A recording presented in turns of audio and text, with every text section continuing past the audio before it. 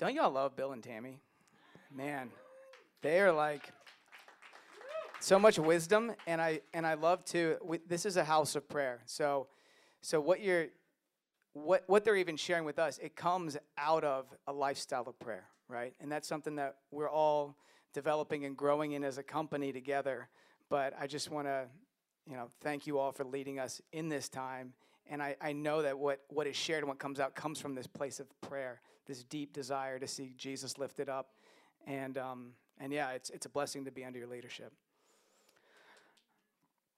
So today, I want to, last week I spoke on the deception of humanism, and I'm gonna ride the coattails of that a bit. I'm gonna continue in that sort of vein, but it'll be a little different. I want to share with you, first off, a bit of my story, my testimony, just a snippet. So when I got saved, I went to college shortly thereafter. I got saved the summer before I went to school. And I went to school at Virginia Tech, and go Hokies. And I entered in to my walk with the Lord to start college, right? Freshman year I knew I was just learning and tasting the goodness of God for the first time in my life. And it was just a beautiful season, full of ups and downs, and I won't get into all that. But there was a moment in my college career, it was my junior year, when a situation happened to me that completely challenged my understanding. And that's what I want to talk to us about today. I want to talk about, actually, the topic of today's sermon is the idolatry of knowledge, all right? We prayed a lot this morning about having wisdom and understanding. And so in this moment, right, in college, I had a situation that challenged my knowledge and what I understood. And so back in 2007, I don't know if you're familiar, but there was a mass shooting that took place on my campus at Virginia Tech, all right? So I'm going to school, getting ready that day to go, and actually the shooting took place on a hallway where I had class. So the rooms where, it was the biggest mass shooting in America at the time. There was 33 people that were murdered. And so it rocked me to the core to experience this moment. And it was a little more detailed for me, or a little more close to home. So I had a good friend, and she was on my ministry team. We did a high school ministry at that time. And we would meet every week to pray for the high school kids that we were sharing Jesus with. So one week, she comes to me, and all of us, and says, we need to pray for my roommate. God has laid her on my heart, and I need you all to pray with me for her. Never brought it up. We've met for over a year, I believe, at this point. Never brought up this person. So we pray for her. It's a Thursday, I believe. And that Monday, her roommate goes to school and doesn't come back. All right? She was one of those 33 people. And so here I am. We're praying for this woman. God's put it on my friend's heart. And literally 3-4 days later, she's gone.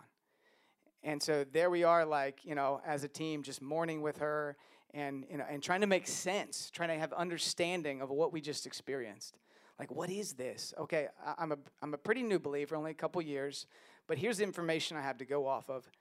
This is, first of all, it's one of the most evil things, and the spiritual atmosphere in campus was out of this world. I mean, I couldn't even run physically. It was dark.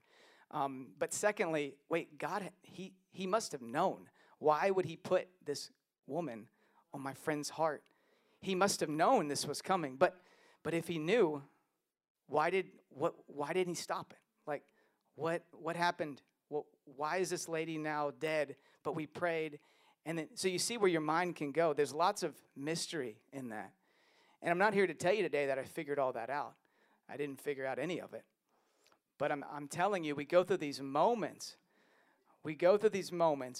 And in these moments, our understanding is completely challenged, and we have a choice to make.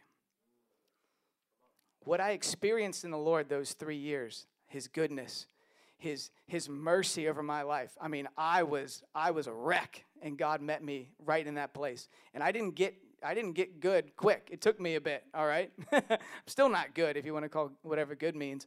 But, it took me a bit to get well. It took me a bit to fully receive what Christ had done for me, but I was a mess. And what I had known in those 3 years of his goodness, it withstood the test of that moment. It withstood the fact that I didn't understand why God would allow this and why these things would happen in my campus, but his goodness and the knowledge of him was greater than my lack of knowledge in the situation. Can you relate with me? Have you had those moments? You said, God, where are you? God, I don't understand. But then it comes to a point where, is my faith going to be shaken?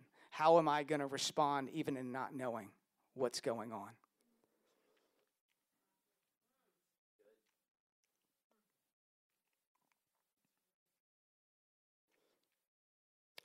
So to recap a bit from last week, we're talking about the deception of humanism is what I spoke on.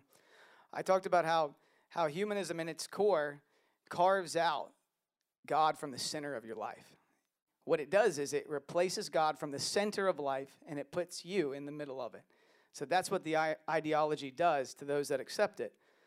And I talked a bit about how we've built houses with, we said, windows to look out, but not skylights to look up. And that analogy being we built houses where we look for truth. We look for life. We look for understanding just out around us in our world and what we can observe. And we don't look to God. And in that mentality, we can only be deceived because we're not even looking to the source of life, not even looking to the God of wisdom, of knowledge, of understanding. We're looking out. And I believe that's what it looks like to seek the knowledge of the world instead of seeking the knowledge of God. There's a big, big difference. And one is based on just what we see and what we hear. And another is based on a living relationship with a living God. And it's very different, but it can be quite subtle, just like humanism. It's a subtle twist in one form of knowledge from another. Now, I talked about in humanism what really we're seeking knowledge of the world in order to obtain power. Because if you're the center, that's ultimately what you're after. You're after power, and so knowledge is a means to that. But the Christian walk, knowledge of the Lord is everything. It is the air we breathe. It's why we're here today, because we want to experience him. We want to know him more. It's everything. But in humanism, the knowledge of God is minimalized at minimum and often missed completely at maximum. Now, knowledge and understanding aren't a bad thing, all right? You see lots of scripture telling we need knowledge, we need understanding, we need wisdom. So you can go through Proverbs and find lots of scripture telling you how much you need it. But the problem is when knowledge becomes the centerpiece, right? Just like with humanism, when our knowledge becomes something that's central to who we are and something that we lean on. So that's what I want to address today. Knowledge cannot be idolized, and it is idolized in your and my world. And I'll give you some experience and some evidence of that. But we cannot put our trust in knowledge. We desire it, yes, but it's not central to who we are. And it's something that we build our life on. We'll fall. We will fall because you can't lean on knowledge. So when I was in college, going back to those days, I had a professor, and I was in business school, and he would say, you are what you know. He would say, you have to read, you have to read, you have to read, because you are what you read and you are what you know. And I thought, that makes sense. But then I began spending a whole semester with this man, and I said, what is this guy reading? He's broken. He's erratic. He may be successful on some levels. He's a professor, and I don't know. I don't know his personal life. But whatever the knowledge that he's drawing from, I don't want as the center of my life, because this man has got no stability. And sorry if you're tuning in, Professor. I forget your name, but I should probably pray for him now that I'm bringing him up. So I think he was right, but it was troubling the conclusions he was telling me. We live in the information age, right? There's so much information. It is everywhere. There's so much ability to learn and knowledge, and that's a beautiful thing, and it's something that we have to manage in a way that nobody in human history has had to manage. The knowledge, the access to answers. I can get a quick answer to anything. If I want any question that I have, I can go to Google right now or whatever I use, and I can get answers. And I can build a knowledge base that's pretty strong, built on sources. And you can debate how trusted those sources are, but I can get a knowledge base really quick. And I could feel like I'm an expert in some area. And I can come to you and tell you all about how you're wrong, and I've got expert opinions that you need to know. There's 3.5 billion searches on Google every day. 3.5 billion.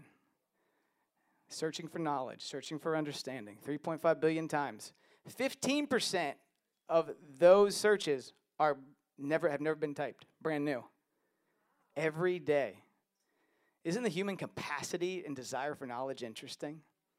Can you imagine if we put that towards the knowledge of God, wanting to know and experience Him, that curiosity? I mean, I've got kids. You can see the curiosity in humans. It's amazing. And it can be used to deceive you or it can be used to build you up in truth.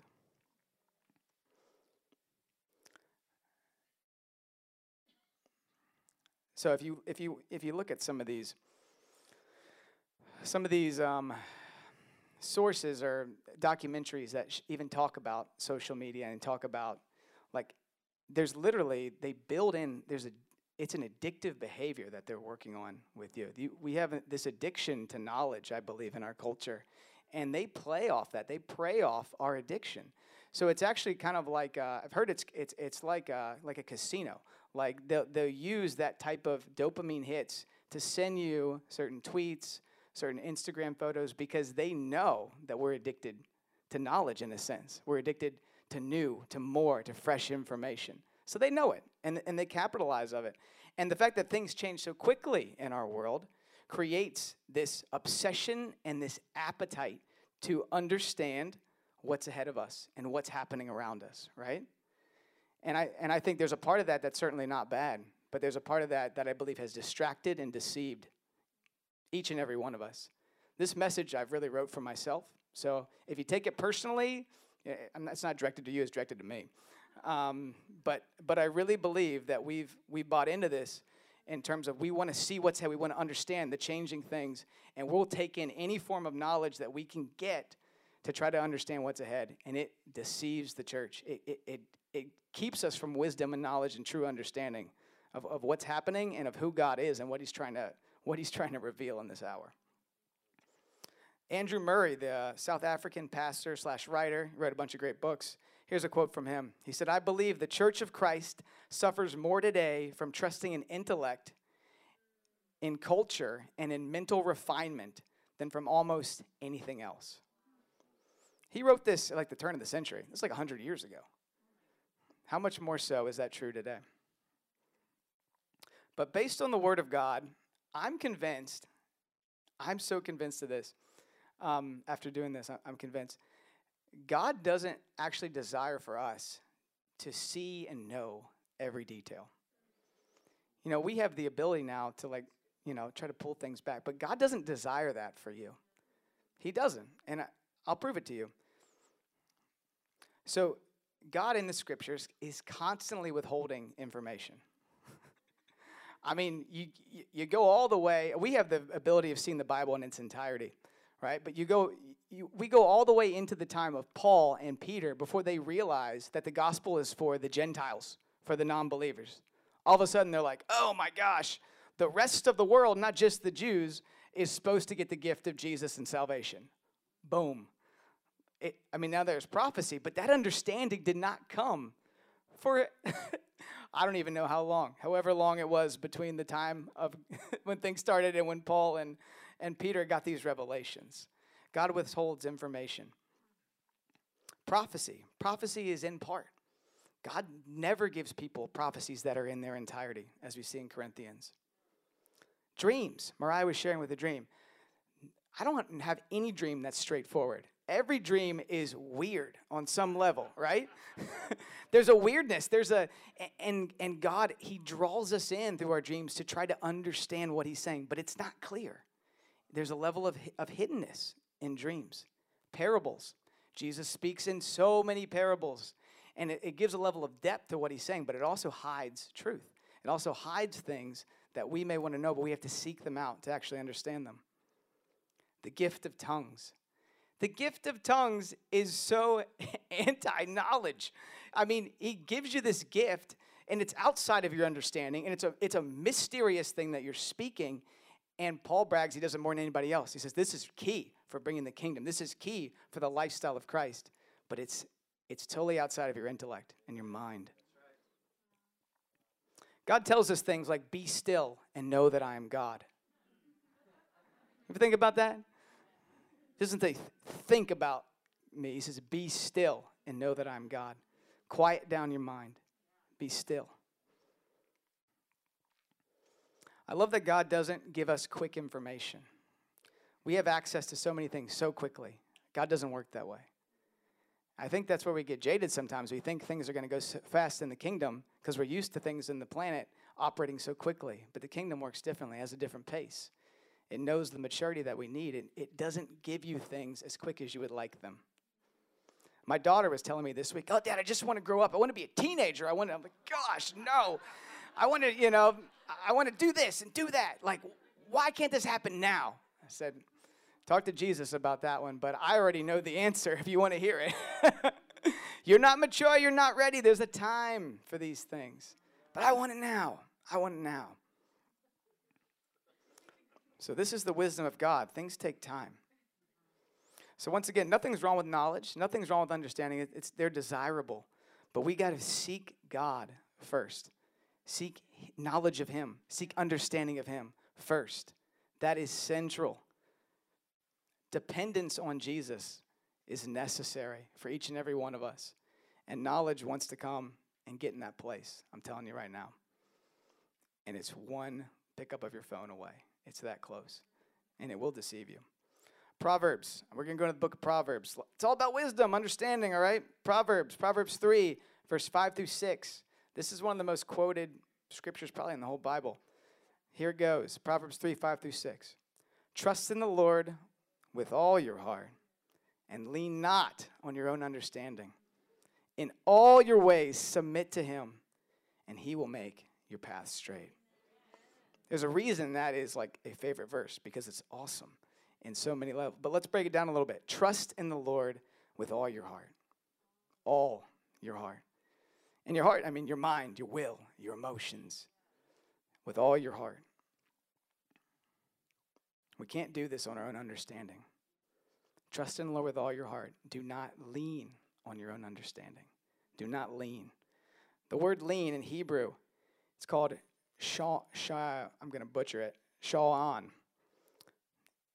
And that word means to lean and to support oneself. So think about not just leaning on it, but your body is being supported. Think of like a crutch, right? Think of you got a leg that's bad, and you're leaning on this crutch, and if that thing goes, you go. So that's the terminology we're talking about. Lean. Do not lean on your own understanding. Understanding is good, but not understanding that you lean on. It's not good. You don't want it. You don't want to be propped up against it.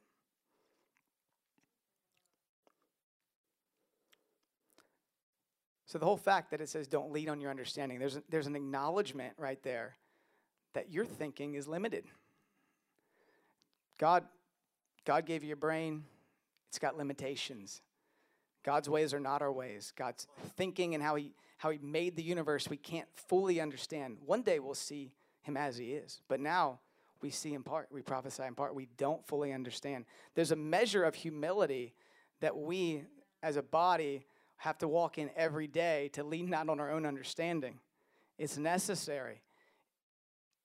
It's necessary to actually follow through on this verse. You have to just realize that you can't figure it all out, and you can't possibly understand the things that God understands. And it's quite foolish to think we could figure it out. Here's a quote from Tim Keller that I thought helpful. He said, "The great paradox of the book of Proverbs is wise people are extremely aware of their foolishness. The fools think they're wise. To put it a little more starkly, if you don't think you're a fool, you're a fool." I thought that was pretty well put. See, when we look through the lens of our own understanding, we get quite jaded, and we make poor decisions, and in this season, if you look through the lens of your understanding, you're going to be depressed, is the reality. Because what you see, if you're anybody, doesn't make sense, and you don't have it all figured out. And it's frustrating. Let's just be honest. This season is frustrating, and it's hard to understand. And so we could look at things and say, well, God said there's going to be a great harvest. God said all these people are going to come into the kingdom. But, based on my understanding, based on what I see, I don't know that's going to happen, We're one of the few churches even open. Like, how are we going to, this isn't going to happen. Like, I know, you know what? If we're going to make the harvest happen, I got a bunch of good ideas of how we could do it. We could still do this. Like, here's some ideas that I have. And let's talk about how to make the harvest happen like God said it was going to happen. So we can go through these things where either we don't trust what the Lord said because situations have changed and they make that hard to believe, or we still don't trust, but now we're going to plan on our own. We're just going to do our own thing. We're going to plan our revival stuff, and hopefully it'll turn out the way we heard God say it before, because now we got to pivot because things are really crazy. So we do pivot, yes. We do seek the Lord for wisdom, yes. But where's our faith? Where's our trust? And have we let go of things? I would encourage you to seek your own heart. Have I let go of things because of what's happened in this season, in the past year? Have you let go of things that God didn't say to let go of? Because it was just beyond your understanding. It was hard. It's hard to believe it. Believe it again today. If God is still speaking that to you, believe it again today. There's some things God spoke to me in the middle of COVID that I haven't even acted on. And the Lord's reminded me, hey, that's not done yet. Hey, go. I know that doesn't look financially feasible. Go back to what I said. Hey, and I believe he'll knock on your door today. He'll bring things up right now. As I'm speaking, the Holy Spirit will bring things up that he wants to give you fresh faith for. And they're all beyond your understanding. If you can't figure it out, great, you're at a great spot. This is where we are. This is what it looks like to be the family of God. This is every Bible story you ever read. Right? There's always a gap of understanding. There's always a promise that takes more than just knowledge to solve.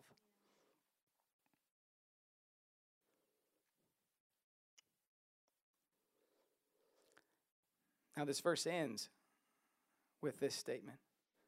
In all your ways submit to him, and he will make your path straight. I think some of the confusion comes from a lack of submission.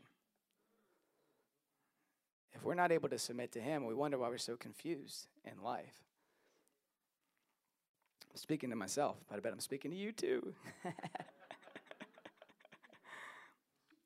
I really believe in 2021 we have an opportunity to lean not on our own understanding, to put our trust in God, to replace lies with truth, to replace worldly knowledge with a knowledge of God, with a hunger and thirst for him, with his word leading our thoughts, leading our decisions. It's time to lean on the knowledge of God, because that's the one thing that will not pull out. It won't. That's a crutch you can always lean on. But I want to talk about what that looks like. And I want to compare the knowledge of God to the knowledge of the world. So what's it look like to lean on the knowledge of the world? What is that? What's the byproduct of that versus the byproduct of leaning on the knowledge of God? All right? I got a few points. I'll go back to last week. I talked about Tower of Babel, Genesis 11. In the Tower of Babel, you got a bunch of people that are leaning on the world's wisdom. Oh, we figured out how to make bricks. We're rallying around this whole idea that we're going to do something great. And so we're going to do something great. We know how to make brick. Based on that knowledge, let's go and build this thing. Let's do it. And we all know where that ended. If you don't know, read Genesis 11 or tune in last week. All right, didn't end well. God scatters them, and their intention was not to be scattered. That was their desire. And God did exactly what they didn't want.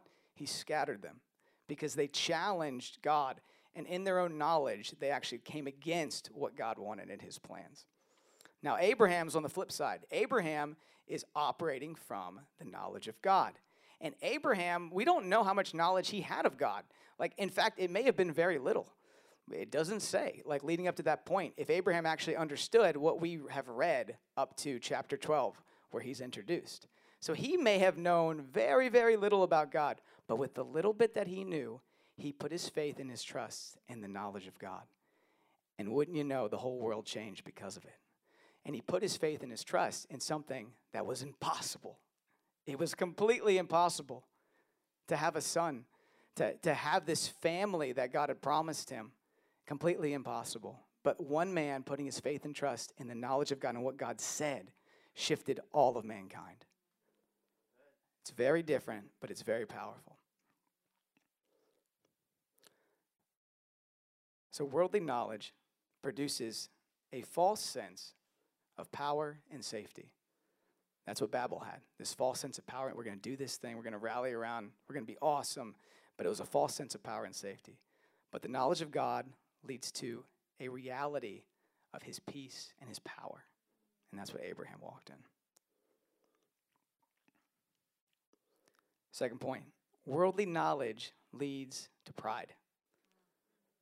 It puffs you up. That's 1 Corinthians 8. The knowledge of God always leads to love. Always leads to love.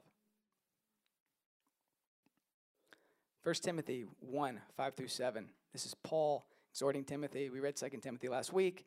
The goal of this command, right, of his instruction in the scriptures is love, which comes from a pure heart and a good conscience and a sincere faith. Some have departed from these, have turned to meaningless talk. They want to be teachers of the law, but they do not know what they are talking about or what they so confidently affirm. The main instruction of everything Paul was teaching to Timothy was love. We grow in wisdom, we grow in knowledge, understanding of God. Love will come out of our life. Last point, worldly knowledge is ever-changing. Like I said, it changes all the time. It's changing today. There's new knowledge, new information. Knowledge of God is steady and constant and does not change. It doesn't. But the interesting is they're both sort of bottomless because knowledge is always taking place, worldly knowledge. But the knowledge of God is bottomless because he's so massive and beautiful and we can't possibly understand it. So they're both, quite addictive from the standpoint of there's always more. But only one is actually stable and secure. The other changes and shifts, and you can't lean on worldly knowledge. But the knowledge of God is steady and constant. And it just continues to grow in our understanding, but it does not move. It does not shift. I listen to some of these, they're like, what do you call them? Like self-help coaches or whatever. And yeah, they really get you going. You're like, yeah, I want to sign up for that. I want to be a new me. Yeah, like today, this year's terrible. I'm going to be a new me. And, they make you want to sign up for their stuff. And they're like, I'm going to make you unshakable. You're going to be an unshakable person. And I'm thinking, these people are liars. Like, that's impossible. Like, unless Jesus is a part of this program, that's not going to happen. And so it's interesting that we think we can be unshakable, but we're built on knowledge that won't last, that'll fade away. The knowledge of God we can build on. It won't fade away. It's constant. It's steady. It's reliable.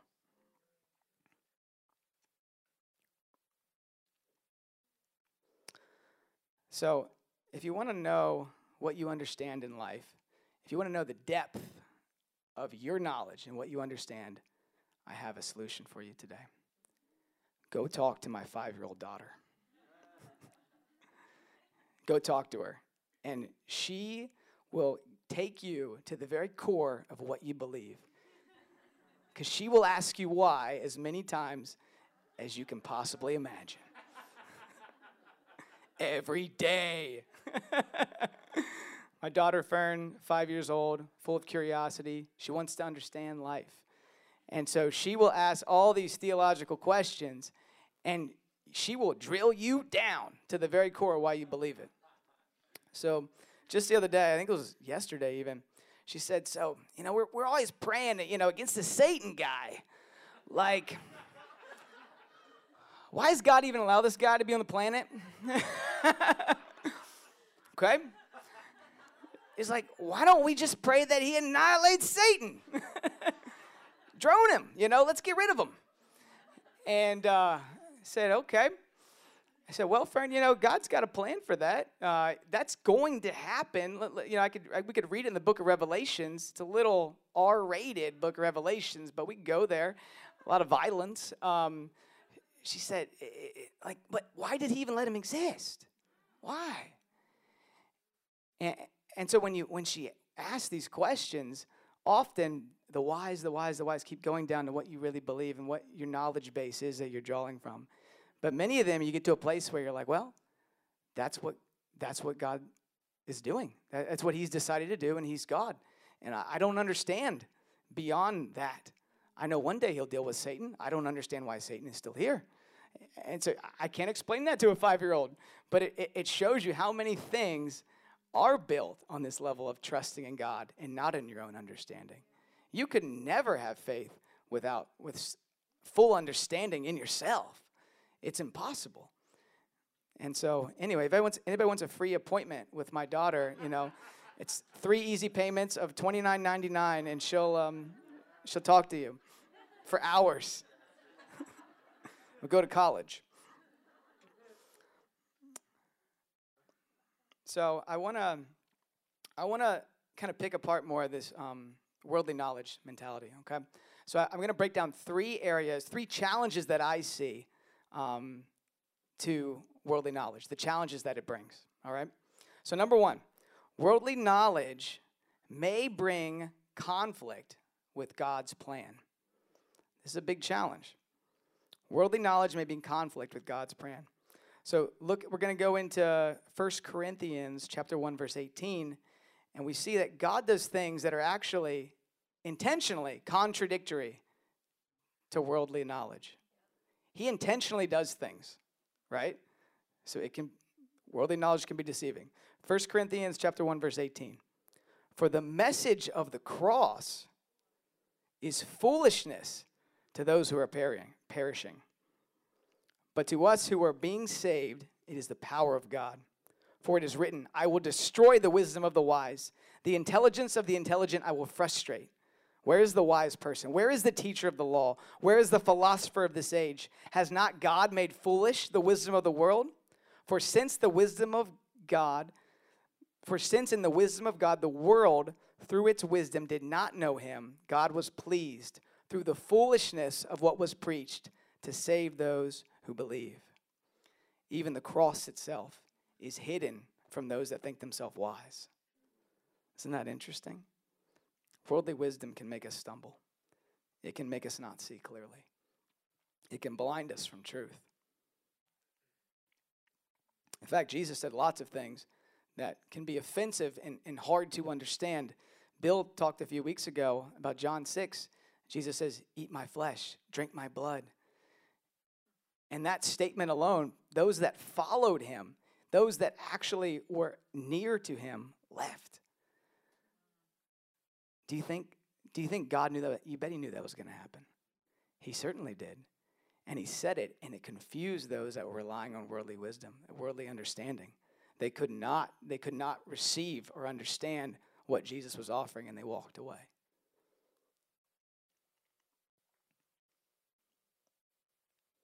We cannot be offended by the gospel. We cannot be offended by the cross, because it will appear foolish to men and women that don't know God. It will appear very foolish. And you will look like a dummy in front of the world when you share the gospel. You will. Ask Curtis. Curtis goes out, and he shared a few weeks ago, and he'll share with anybody. He doesn't care how susceptible they seem to the gospel. And sometimes the Lord will break through, and their hearts will be ripped open, just like the other he was sharing on Times Square. And other times, they'll mock or they'll laugh, and they won't receive it. And it's not to us to determine to not share truth if we're feeling led by the Spirit to share, no matter what the mockery. I was on a job years ago, and it was what was I doing? It's like a photo shoot sort of thing, and I was on the job, and I got up and I was reading my Bible in the morning, and all the other people, or most of them on the job, just got up and mocked me. They just said, "Look at this guy reading the Bible. It's old. Like this, you actually think there's something in there that's ancient." And so they mocked me. And I was just like, oh, whatever. These guys, I don't really even know them. And then there's a girl that was on this, it was like a weekend photo shoot thing. And she's like, grew up in the church, and she starts resonating with the gospel again. She starts, and I'm sharing things with her, and you see it stirring up. And boy, let me tell you, they really got mad then. They really got mad when the girl who was a part of their camp started being drawn back into the loving arms of Jesus. And they wanted to mock me even more. I didn't get invited to another shoot with them. I don't know why. So what I'm saying is, when we speak the truth, we will be mocked, and likely more in this era than in past, to be honest. But we're not afraid of it, and we speak the truth in love. And you know, I want to reference here Shadrach, Meshach, and Abednego, because it's like the best children's story of all time, first of all. And second of all, these guys, they stood on the knowledge of God and not on their own understanding. They stood against opposition, mockery, and even death. And they spoke the truth. And they did not hold back what was real and what was true, even when it was going to cost them their lives. I'm going to read real quick from this verse. Daniel 3, verse 16 through 18. Shadrach, Meshach, and Abednego replied to him, King Nebuchadnezzar, we do not need to defend ourselves before you in this matter. So the matter, for those of you who don't know the story, is he's built this statue, and they're saying, everybody bow down to the statue, right? And they're refusing to. So, all right, great, you're not going to do it. You're going to be thrown into the fire, all right? That's what's happening to you. You're going in this fire. So they say, if we are thrown into the blazing furnace, the God we serve is able to deliver us from it, and he will deliver us from your majesty's hand. They're saying this to the most powerful person on the earth, by the way, at the time, because they know somebody more powerful, somebody higher. But even if he does not, isn't that interesting? They still weren't fully sure. Their mind still wasn't fully sure, but they were sure of who God was, that his knowledge and his truth, that he was their defender, their protector, their deliverer. And so they could speak it because they were sure of that. Their knowledge of God was much bigger than their knowledge of the world and of the situation and of what they were facing. Your majesty, that we will not serve your gods or worship the image of gold that you have set up. I'm not going to do it. My knowledge of God, I won't do it. I won't serve anybody less. I love that. I want to raise up a generation of people that operate like that. I believe that we are in that generation, right? When often we think about, the young ones, like the kids, but we are that generation. Get ready. Like we're entering into this moment where it's time for the knowledge of God to supersede every other form of knowledge. And it's time to be, I don't want to get burned, but hey, I'm going to say truth even if they're going to burn or mock me.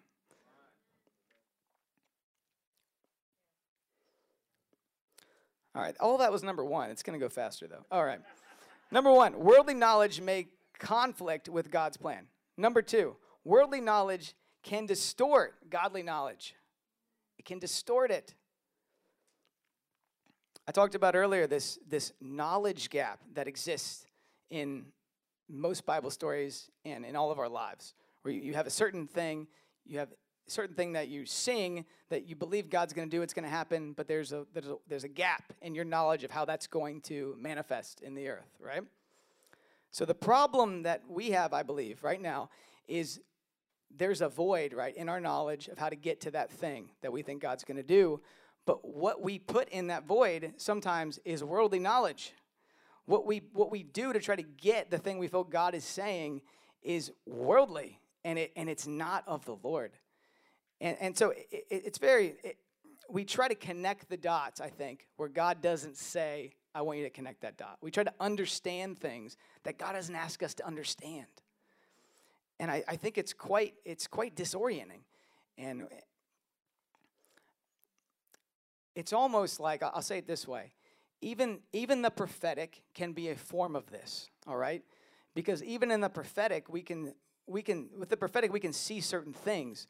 But in the gap of trying to understand what the prophetic is saying, we can add more to the prophecy. Or we can decide that here's what's going to happen to create this, and we can build our life on something to create an outcome. And God said, don't try to figure out how I'm going to make that happen. Just pray and know that that's what I want to happen. And so prophecy is so important, and we at this church, we love the prophetic. We have a class every year on it. But it can get in the way when we try to fill knowledge in. And Claudia and Kathy talk about that actually in the class, about how we try to add on to the things that we see to make sense of it. And it can distort our discernment, and it can get us caught up in leaning on knowledge that is not the knowledge of God.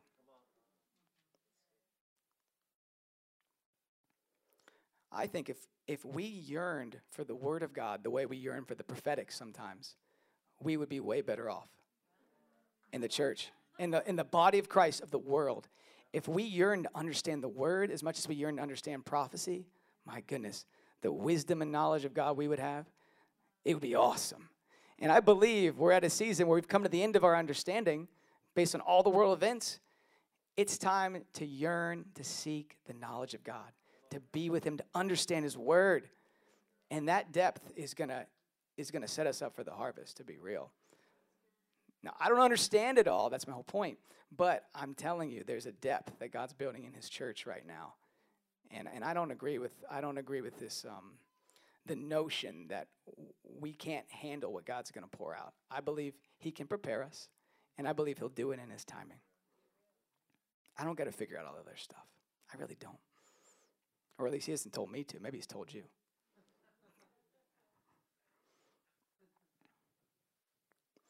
So I'll go back to this point. Ask God what you need to know. What do I need to know?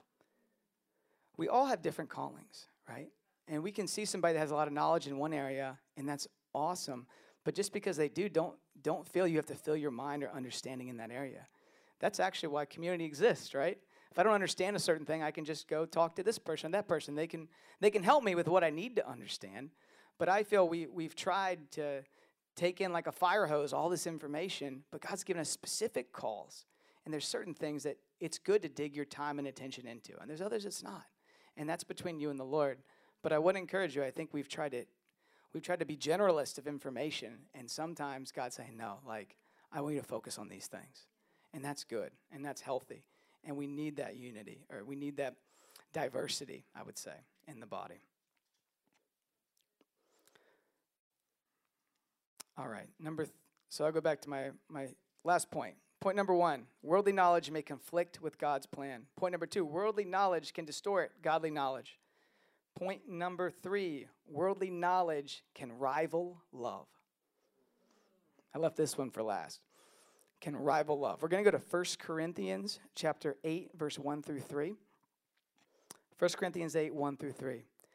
Now about food sacrificed to idols. We know that we all possess knowledge, but knowledge puffs up, while love builds up. Those who think they know something do not yet know as they ought to know. But whoever loves God is known by God.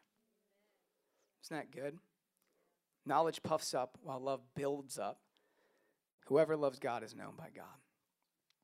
So in this sense, the whole controversy here is about food sacrifice to idols. That's the context of this chapter. And Paul's breaking down, what's happening in the Corinthian church. And basically they have people that their conscience is being harmed because they're eating food sacrificed to idols. And other people, they have a knowledge and understanding that, hey, actually, we can eat this stuff. Like, I know it's a false god and that's kind of weird, but God's made everything clean now, so we can actually eat it and it's okay. So that certain people have that revelation and others don't. And what Paul is saying is, you have all this great knowledge and you want to share it, but you actually are hurting your brothers and sisters who don't have that knowledge, and their conscience is being severed by this act. And so knowledge is great and it's fine, but in this case, your knowledge is actually diminishing your ability to love, and that's what I've called you to do, is to love these people, to love your brothers and sisters in Christ. And so knowledge in that sense blinded these people from being able to love their brothers and sisters. I think we can all learn from that in this very moment, right? People with different knowledge, different places. We can't be blinded from loving our brothers and sisters by the fact that we have knowledge that we feel they don't have. Love is our goal. Love is our desire to be in fellowship, and to be love in the church is our most important thing. That's how the world will know that Jesus is who He says He is, when we love one another. This is foundational. This is the gospel. So I think of that John Thurlow song, and I'll sing it to you. When everything else is fading away, only love remains. Only love, only love. That's all you get, just that little bit. But thank you, thank you. Man, I hope on Zoom that came through as nice as it was in here. But we gotta keep love central. But I want to read this as we're closing out here, because what is this love that we're talking about? There's a lot of people talking about love these days, and they don't know what love really looks like. So we're going to get to 1 Corinthians chapter 13. So we're going to read 1 Corinthians 13, 1 through 8. This isn't a wedding, but maybe it kind of is. So I'm going to read this to you. 1 Corinthians 13, 1 through 8. This is the love chapter. If I speak in the tongues of men or angels, but have not love, I am only a resounding gong or a clanging cymbal. If I have the gift of prophecy and can fathom all mysteries and all knowledge, and if I have the faith that can move mountains, but have not love, I am nothing. If I give all I possess to the poor and give my body to hardship that I may boast, but do not have love, I gain nothing. Love is patient. Love is kind. It does not envy. It does not boast. It is not proud. It does not dishonor others. It is not self-seeking. It is not easily angered. It keeps no record of wrong. Love does not delight in evil, but rejoices with the truth. It always protects, always trusts, always hopes, always perseveres. Love never fails. But where there are prophecies, they will cease. Where there are tongues, they will be stilled. Where there is knowledge, it will pass away. We're not going to win over people for Jesus based on what we know. We're going to win them over based on how we love.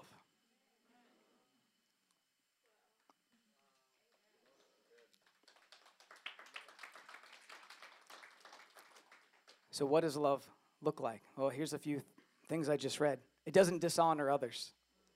It keeps no record of wrong. It always protects. It always hopes. It's not easily angered.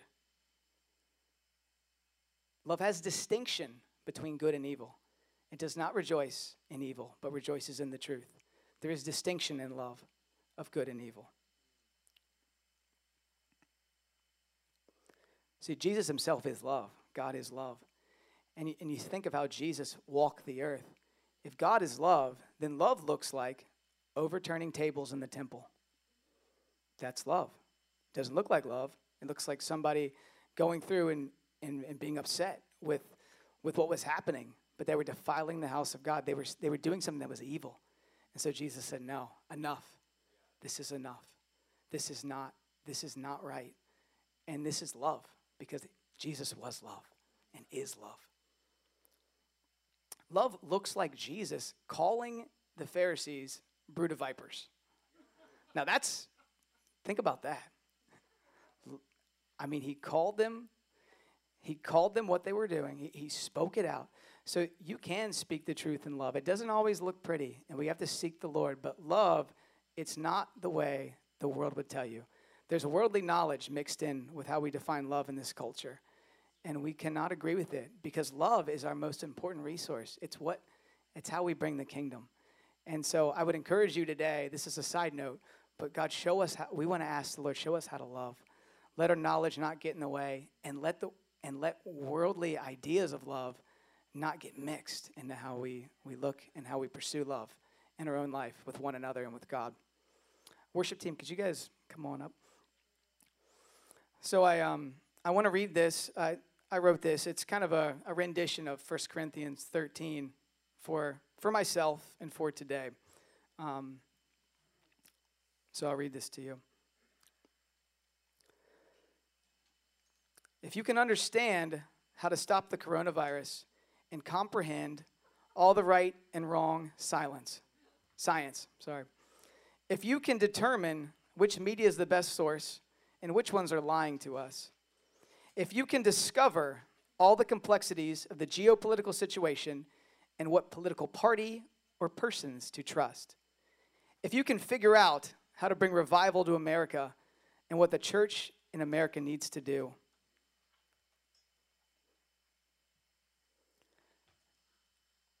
If you know and can comprehend all these things and have not love, you have nothing.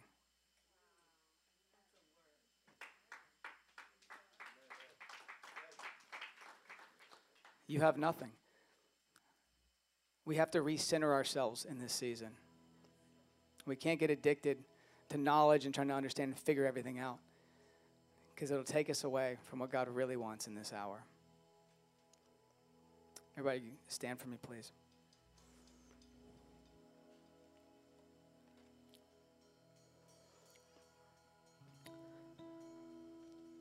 We need discernment in this hour. We need the love of God to permeate us like never before. We need to be led by the Spirit. We need knowledge and wisdom of God. We need all those things. You know, Charles Spurgeon, he said this: to be saved, you must trust Christ. Simply trust him. Wholly trust him. Trust him implicitly. Let no other confidence intervene. Lean not on your own understanding. Trust him for everything, for the pardon of your sins, for the righteousness which justifies your soul, for the grace which renews your heart, and for the power which guides the new creatures in a new course. Everything must come from Christ. Everything. So, Father, today, we just give everything to you, God. We want to trust you with our whole hearts. And just repeat after me. If you can say, Father, I want to trust you with my whole heart. I lean not on my own understanding, but I choose to submit to you, knowing you will make my path straight.